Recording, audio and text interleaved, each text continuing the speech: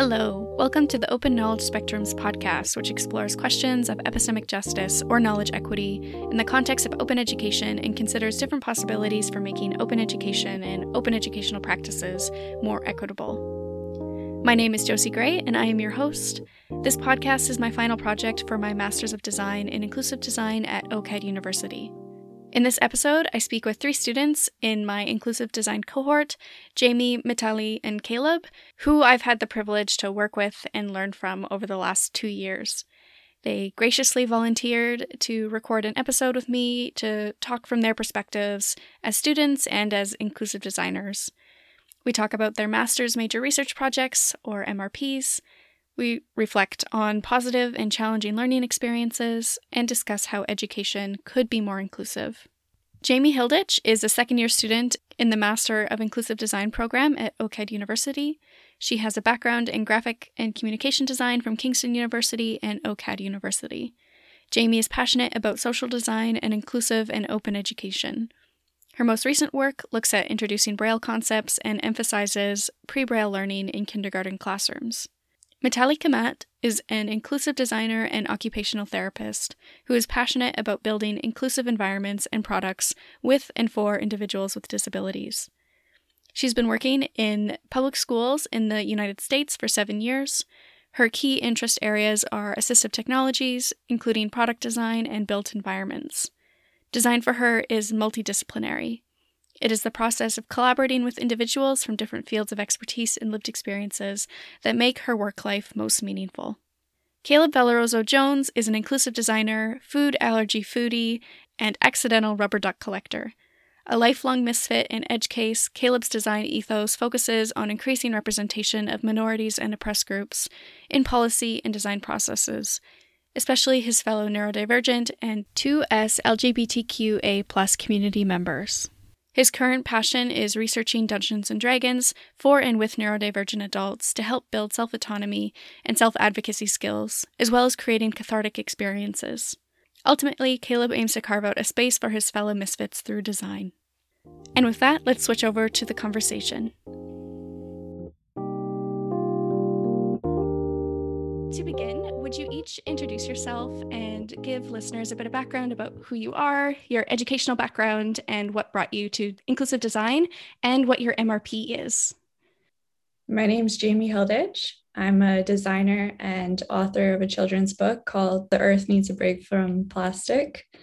I have a background in graphic design and communication design, and all of the design work I did when possible served company, people, organizations wanting to do good. So for example, branding for Fashion Revolution in Calgary, Alberta, graphics for an environmental company working to serve Henvey Inlet First Nations, and exploring dangers of plastic pollution. And I realized through inclusive design, I had an interest in early education as well as design.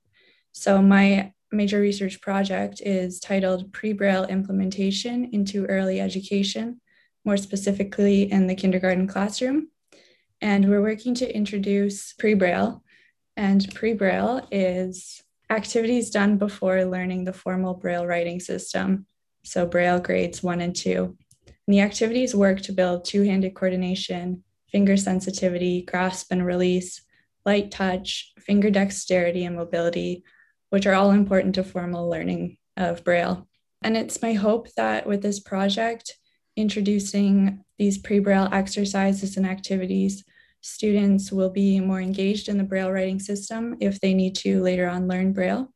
There will be more inclusive lessons conducted in the classroom and starting it at a younger age. What brought you to the inclusive design program?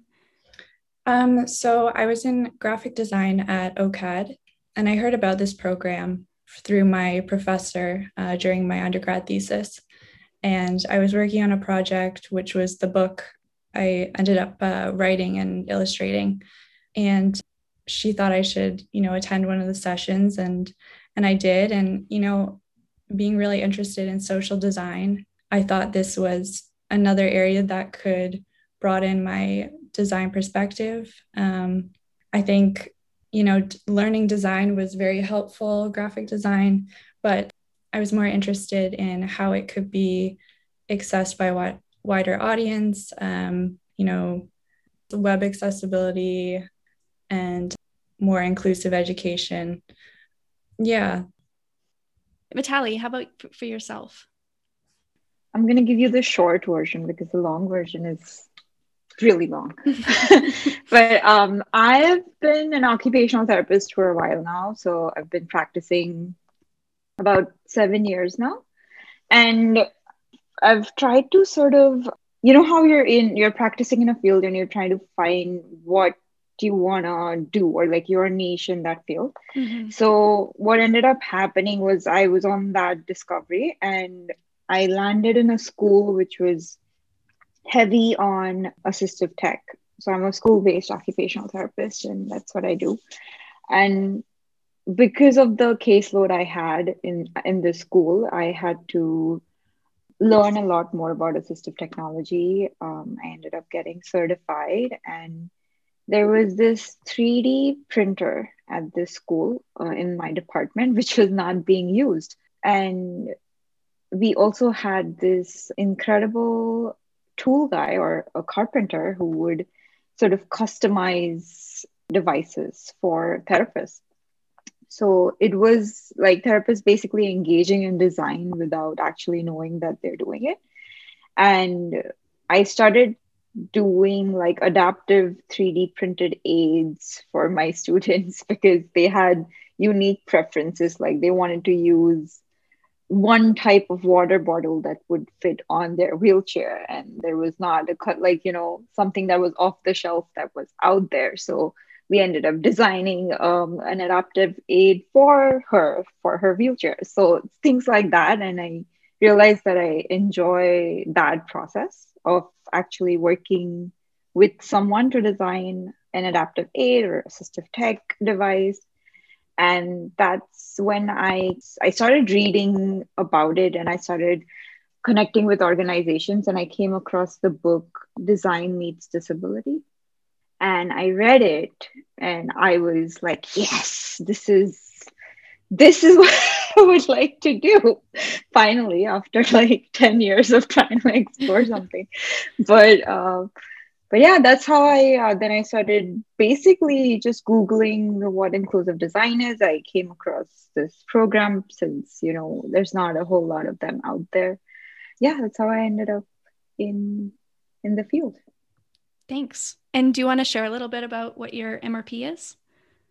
Yeah, so my major research project, I'm working with blind and partially sighted participants who have an art and design background or who are in the arts to come up with tools and strategies that could reimagine what drawing looks like for blind and maybe come up with the drawing toolkit that will help them create, help them access education programs and even industry. Cool, thanks. And Caleb? So I have a bit of a weird background. So I have a certificate and diploma in music production and business. And through doing a lot of like music production and marketing, like on a like indie level, I started like building websites and I was designing stuff for people because I knew how to use Photoshop, which was all that you needed to know at the time on the local level, and got more and more into it and learned about interaction design as a field. So then I got a degree in interaction design and now doing a master's of inclusive design at OCAD. So kind of like a weird transition from like doing music and like pop culture based things to more design and service design. And what was it about the inclusive design program that really appealed to you?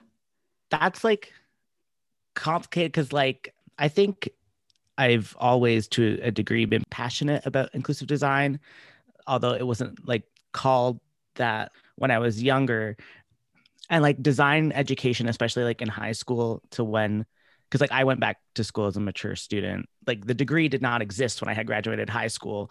And when we took design in high school, it was communications class and you had to do certain things. And it was primarily graphic design based and like, no offense to Jamie, that's just not what I just not into it the same way. Like I liked digital design and like multimedia design. And you had to take art, and I was terrible at art classes, and I wasn't into it. So we didn't really have the vocabulary to understand that, like, how things are designed, or industrial design, or like all these things that can encapsulate inclusive design. But it was largely because like my sibling is autistic, and he has other learning disabilities, and they required a lot of assistive technology and accommodations going through schools, and what they have IEPs in Ontario. And it was such a battle to just do the simplest things, like get a computer with like assistive technology so that they could participate in school. And my family was kind of like always embroiled in these battles about it, and seeing the same thing. Like my mom is also dyslexic and has ADHD, and like there's whole complexities around the education system and that. Like now I identify as neurodivergent as well, but didn't have those same access needs or barriers to be a problem student. And so I was always kind of like very aware of the lack of access and inclusivity for certain people, because we make exceptions and inclusions and access needs or exceptions for people all the time, but we just don't consider it that if it's not above and beyond what we want to do. So I became very aware of that. So when I was doing my interaction design degree, they always talked about you have to make it accessible, and it's easier to make it accessible before than after the fact, and it's cheaper, which is like always how things are framed in education because it's capitalism.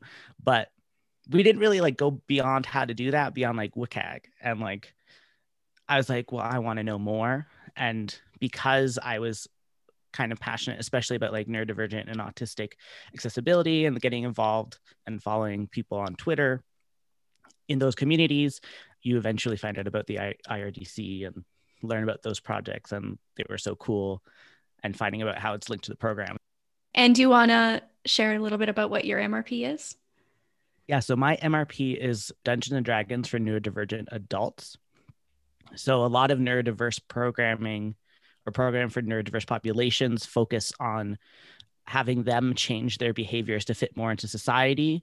And there's specific therapies that are like very harmful and can cause a lot of psychological damage and PTSD. So this is looking at, instead of asking neurodivergent people to change themselves or come from a deficit-based approach, using hobbies or activities that use a lot of role play and imagination and creative opportunities to imagine and construct neurodivergent spaces that are safe spaces for neurodivergent people, but also to have them work and build on the skills that they identify as needing. So like self-advocacy, self-determination, etc., which all happens in Dungeons and Dragons. But unless you've played, you might not know that. But it's that as alternative, and also helping neurodiverse people who may not have access to support systems or funding for accessing programming. So it's like a more inclusive, hobby-based, less expensive way to do it. Yeah. So one of the questions I'm exploring through the podcast is this idea of openness, and how people think about openness and how people understand openness. And I was wondering how you three have experienced openness in education, and that could be in kind of whatever way that word makes sense to you. So for me, before I went to OCAD, I did a diploma in art and design at Kingston University. And so it was a 1-year program, and the first 6 months you're encouraged to explore. So we tested out fashion, 3D, animation, fine art. A lot of those I realized I was not good at all. I remember creating a fashion piece with one armhole, but actually sort of inclusive, because then I was like, well, this could be for someone who is pregnant, or it could be for someone who has hurt their arm. Anyway, so we did have briefs, as most design projects do, but there was always room to go speak to people in the community, which would inform our designs, guerrilla marketing and campaigns, and collaborating with one another. So we did eventually, after the Christmas break, so halfway through, we focused on one of those areas, and I chose the communication design. But we were still able to work on projects with people in fashion and people in, 3D modeling and stuff. So I think those, learning from people in different areas was very beneficial and just really interesting. Yeah, for sure. I don't remember a whole lot of openness, honestly. I think the only times I can remember is like when we had sort of project-based activities.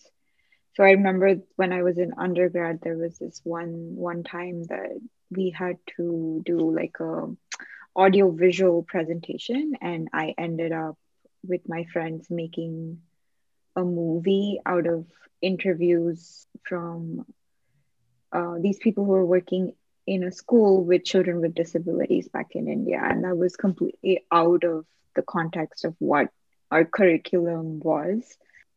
So yeah, I think I didn't have a whole lot of opportunities for openness in my programs till I got to OCAD, I guess. And I think the only things I remember being like flexibility and like the creativity to go out and explore and do whatever makes sense to you out of this goal or this learning goal was probably everything that was project based, I would say. Mm-hmm. The videos you described, so was that in the States? That was not in the States. I was in India, in Mumbai, and I was at a point where I was I was getting frustrated with the curriculum, and I really wanted some real world like experience. So we ended up going to this school, and they had a lot of children with multiple disabilities and Down syndrome. And in India, you don't have a education system that's like sort of funded by the government, right? So you don't have like IEPs and all of that. So you have these schools which are special education schools which support students. So we went to that particular school, and it was my first sort of exposure into real world application of students in a school environment with regards to OT. So yeah. Yeah, I think that's a great example of just like how making learning more real world can be so much more impactful and motivating and feel like it's worth the time. How about you, Caleb? In terms of like open education resources, I think not a lot of exposure to that stuff. With having taken like design fields and stuff, and I don't know if Jamie had a similar experience, but because there is a lot more informal or like gray literature about design, like there's like oodles of blogs and Medium posts, and most companies now post their like design systems so that you can understand how they develop them, and like Microsoft's inclusive design package, I forget what they call it, but like toolkit, I think. Yeah, their toolkit. So there's a lot of resources in that sense that we had access to in learning, and that they were free and were referenced because they are like industry examples and case studies and resources. So they're useful in that regard. But like Mitali said, my instinct is to say there was not a lot of openness in education, but like the more I think about it, and in my interaction design projects and the briefs, like, yes, we had to do specific things to learn specific hard and soft skills, but we could do whatever we wanted with the project, usually within approval of the professor. Like I still, no, I should tell that story, but like if they didn't think it was a good idea, you wouldn't do it because you'd get a bad grade. And ultimately, even if it was the most fulfilling project for you, your scholarships and funding and bursaries are ultimately based on your grade. So you're not going to do that in pursuit of it unless maybe you have better like ethics than I do to like not compromise your principles. But to me, I was like, well, I'm not going to lose my funding. Mm-hmm. Yeah, the topic of grades in that context is so tricky. And I feel like it's one we've had in practice with this cohort in the last year, right? Like how grades are so limiting, but also how they still have a lot of power over the type of work that we do. Mm-hmm. And like, as long as there are grades, we can't not consider grades. I follow a lot of people on Twitter that talk about ungrading and like changing, like they still have to submit grades, but they change their grading practices. So it's more about like, they're not grading the work, they're more grading how students reflect on their own learning over the semester. And like, that's the grade. There's a lot more collaboration between instructor and student, and a lot more like self-reflection and self-grading. So yeah, those conversations are very interesting. And when you want to give students the ability to like explore and do things maybe outside of what's expected, stepping back from grading is pretty important, just because they're so limiting and they're so oppressive. And I love those systems, but also like the thought of that sends me into like a panic spiral, because it's like we've learned nothing else other than to achieve the grade. It does make you happy also. Like, it's like, oh yeah, I'm like, it doesn't mean anything. Like, it really Yeah. doesn't. Because I also hate it when professors are like, why are you so obsessed with grades? And it's like, because We're made this way. grades got me scholarships. yeah, like how do you think I am here? If I grade drops, so does the money. In past educational experiences, like what are some times you have felt included or excluded, or otherwise, like what kind of challenges have you faced in the education system? I feel like my largest barrier or challenge has been being on a visa. Mm-hmm. I didn't realize how much that limits your options. Like, even in my master's program for occupational therapy, all of these students had the chance to go and explore an externship, and they went to Ghana, and they went to, I think, multiple other places where they got to explore. And because of money and because of visa and because of all of these things, that was just not an option for me. I mean, the process was so different from back at home that the time it took to sort of navigate and understand what kind of environment I was in, I was pretty much out of school by then. So, you just kind of follow like this traditional path that most people have taken before you. And it's safe, and you're gonna graduate and get a job at the end of it. Yeah, not a whole lot of room for exploration, even at OCAD. OCAD, though, I did try to, like, I had the chance to sort of edit my program to my needs, but it took a lot of sort of reaching out myself and trying to see what I can get replaced with, what I needed to do. Yeah, you did a lot of self-advocacy work. Yeah, like this is my second master, so I was like, I don't want to get through another program and be like, I'm not happy with what I learned, So I did replace a lot of things with more experiential learning, like an internship, an independent study project. Anything that's a project for me, I found was like a good place to learn. Yeah. Something that was not an assignment or like a graded assignment or something like that. Yeah, I think that has been my biggest challenge or barrier, I would say, is navigating the international aspect and trying to find scholarships and trying to find classes I can take and stuff like that. Mm-hmm. Yeah, I think that challenge of being an international student, for sure. I think you faced a lot of barriers with that. And it's interesting that OCAD, or at least the inclusive design program, isn't better equipped to deal with those barriers, considering it's a program that aims to be welcoming of international students and to build more global communities. I wonder how much, that will change. And I just find it interesting too, like with Mitali doing all the self-advocacy to get all these experiential and like more custom and well-suited to your learning goals. And why, like, we kind of talked about this prior, like in class when we were discussing about like electives and like wanting to learn and trying to take electives at other school, and the whole system kind of seems like you can do this, but they don't really want you to. That's true.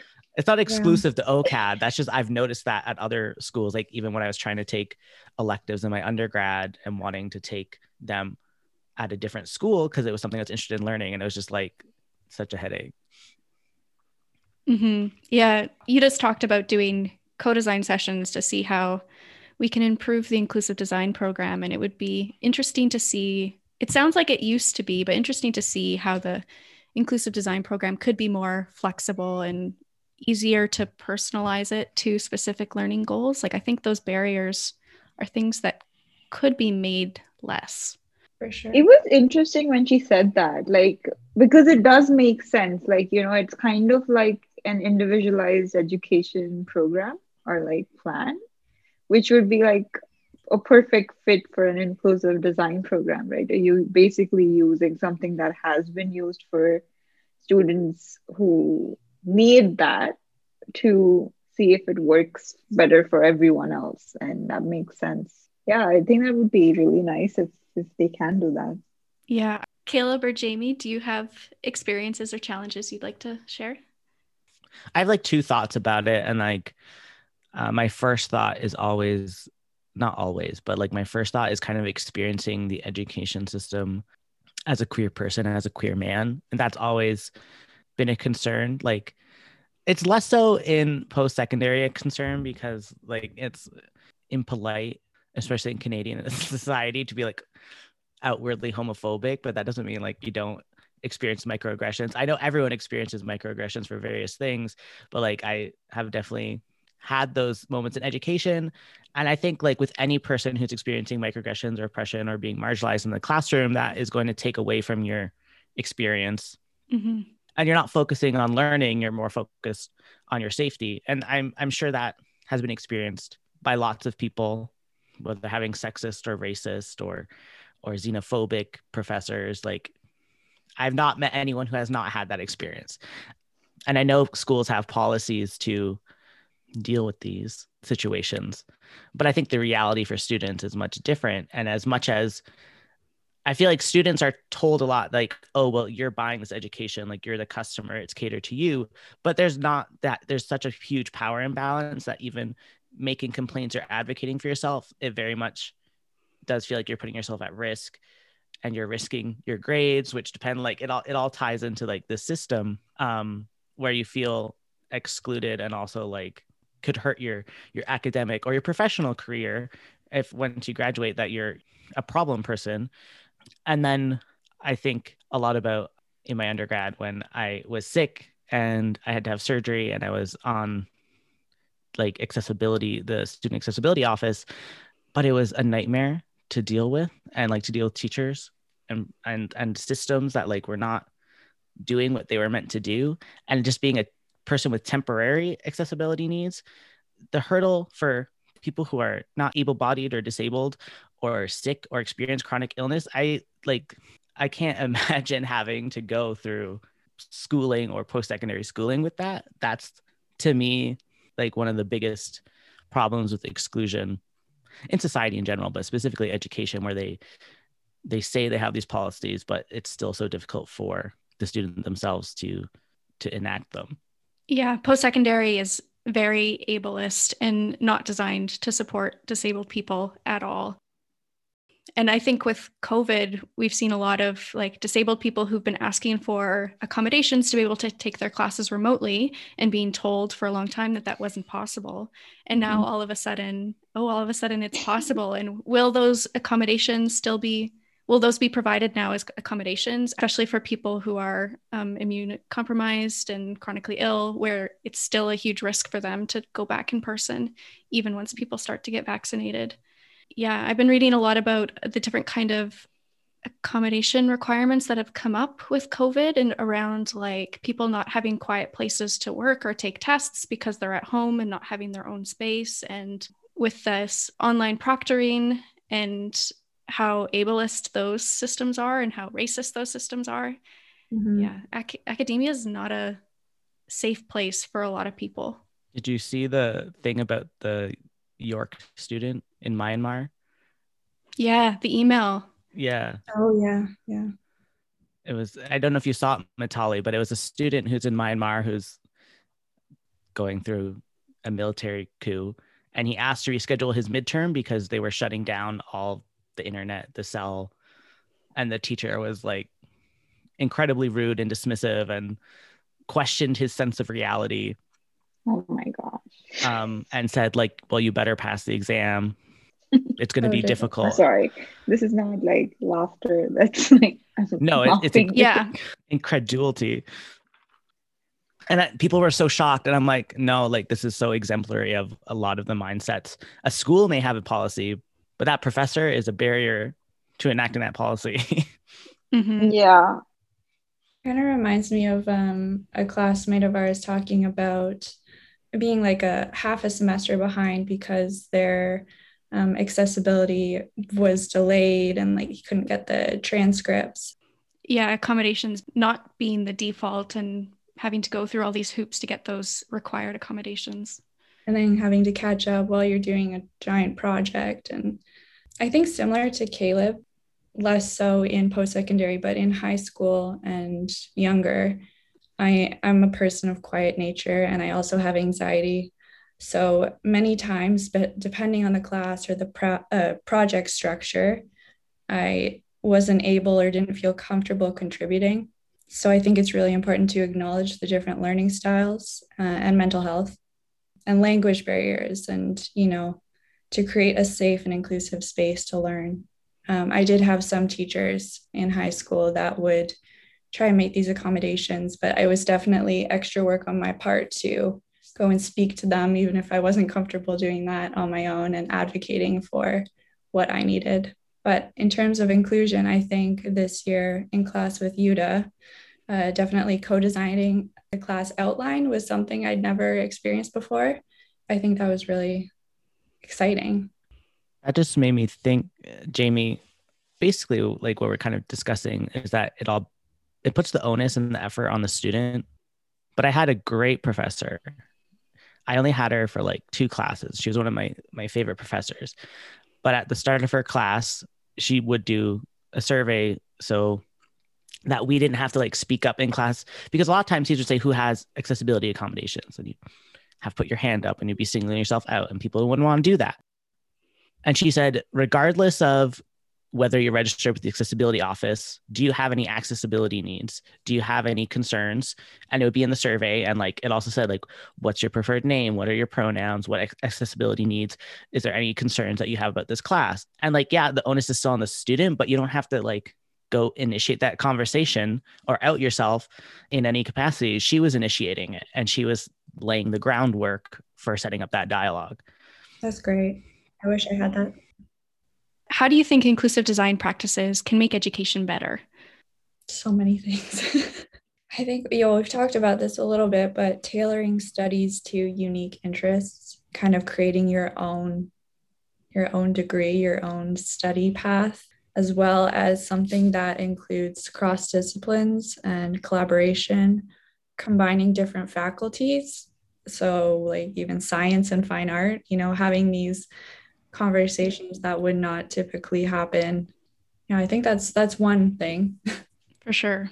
Yeah, definitely. I think it would help to have the intersections, right? I mean, the more that we get to sort of interact with students or professors from different fields and different backgrounds. And I think it depends on what level of education we're talking about as well. Like, I feel like once you're at a graduation or post-graduation level, you would assume that you a little bit know where you're going, whereas it would be harder to identify goals for someone who's very, very young. You would have to, come up with a lot of creative methods to do that. Yeah, I think tailoring a program according to your goal, like overarching goal, would be ideal according to me. Like, my goal at the end of this is I want to work on this one project, or I want to be able to learn how to do this, and whatever skills I need to get there, hopefully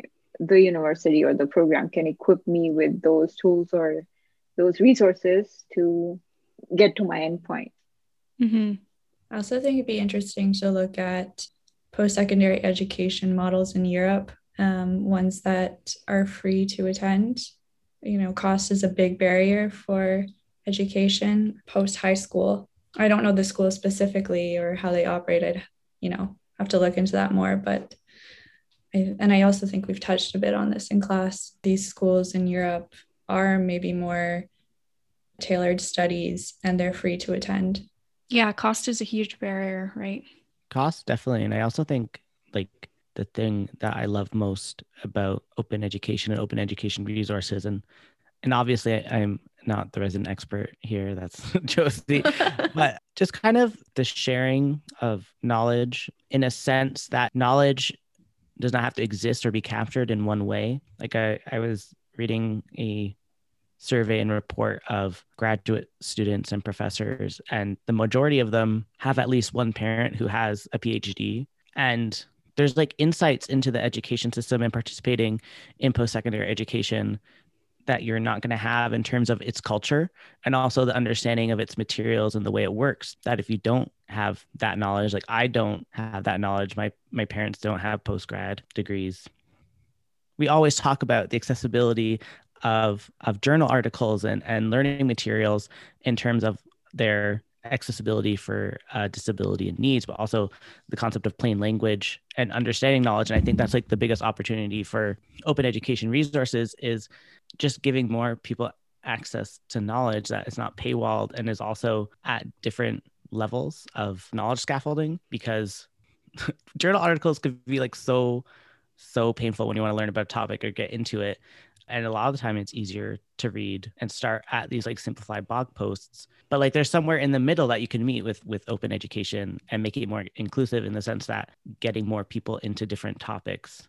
I think you make great points, both talking about like for first generation students, post-secondary is like such a system in that it's like you have to learn how to navigate it and how it's structured and who to talk to and like what kind of supports are available, that like if you don't have those support networks that can help guide you through that, that's a huge barrier for students who are first generation. And talking about paywalled articles and more access to information, but also more like public facing scholarship, where the goal is to make knowledge more accessible in all of those different ways, like not behind a paywall, written in plain language, actually relevant to people outside of academia, digitally accessible, like can be worked with assistive technologies. Those are all part of it. Had a lot of times during this, during the early part of the project in literature review, finding these journal articles and being really excited about them, and then just not comprehending because it's such scientific. I guess I don't know the type of language, but it's quite difficult to understand, and you have to, review multiple times. And so I'm trying with my MRP to make it very plain language, also something I'm comfortable with writing as well. Yeah, it's such a skill, right? Like you get people who do academic writing all the time and they have such a hard time writing in plain language. Like it's both of those things are skills. Because I think it's shown itself to be a very large problem, like with dissemination of information and knowledge surrounding COVID and people's understanding of how it works and the dangers it poses, because so much of it is written in academic language and scientific language, and then disseminated through journalists who are trying to, and like, I know there's science journalists and whatnot, but I think that's perhaps one of the problems with it. And like trying to explain to my family about like, well, they're saying a different thing every day. It's changing. They keep saying a different thing. I'm like, you're watching like science and academia happen in real time, like probably for the first time in your life. We're not used to that, like as a society. Like we don't have, it's a completely different world. Yeah, it's so interesting to see the like new ways people are sharing information. Like I've seen so many great TikTok videos explaining how vaccines work that are hilarious, but also make so much sense.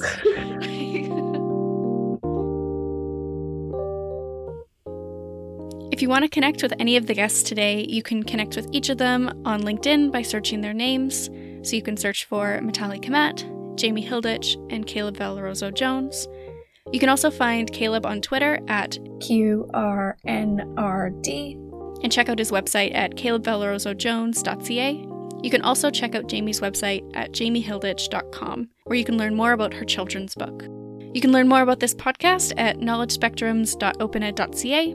On the website, you can find all episodes and transcripts, along with many other resources and information related to this project. You can connect with me on Twitter at JosieA_G, and you can tweet about the podcast using the hashtag OKSPodcast. I record this podcast on the traditional and unceded territories of the Lekwungen peoples, known today as the Songhees and Esquimalt nations, and the territories of the WSÁNEĆ peoples. The theme song is Cool Upbeat Hip Hop Piano by It's Mocha Jones on freesound.org and shared under a Creative Commons Attribution license. This episode is shared under a Creative Commons Attribution Share Alike license, so you are welcome to share and remix this episode, as long as you give credit, provide a link back to the original source, and share any remixed work under the same license. This has been Open Knowledge Spectrums. Thank you for listening.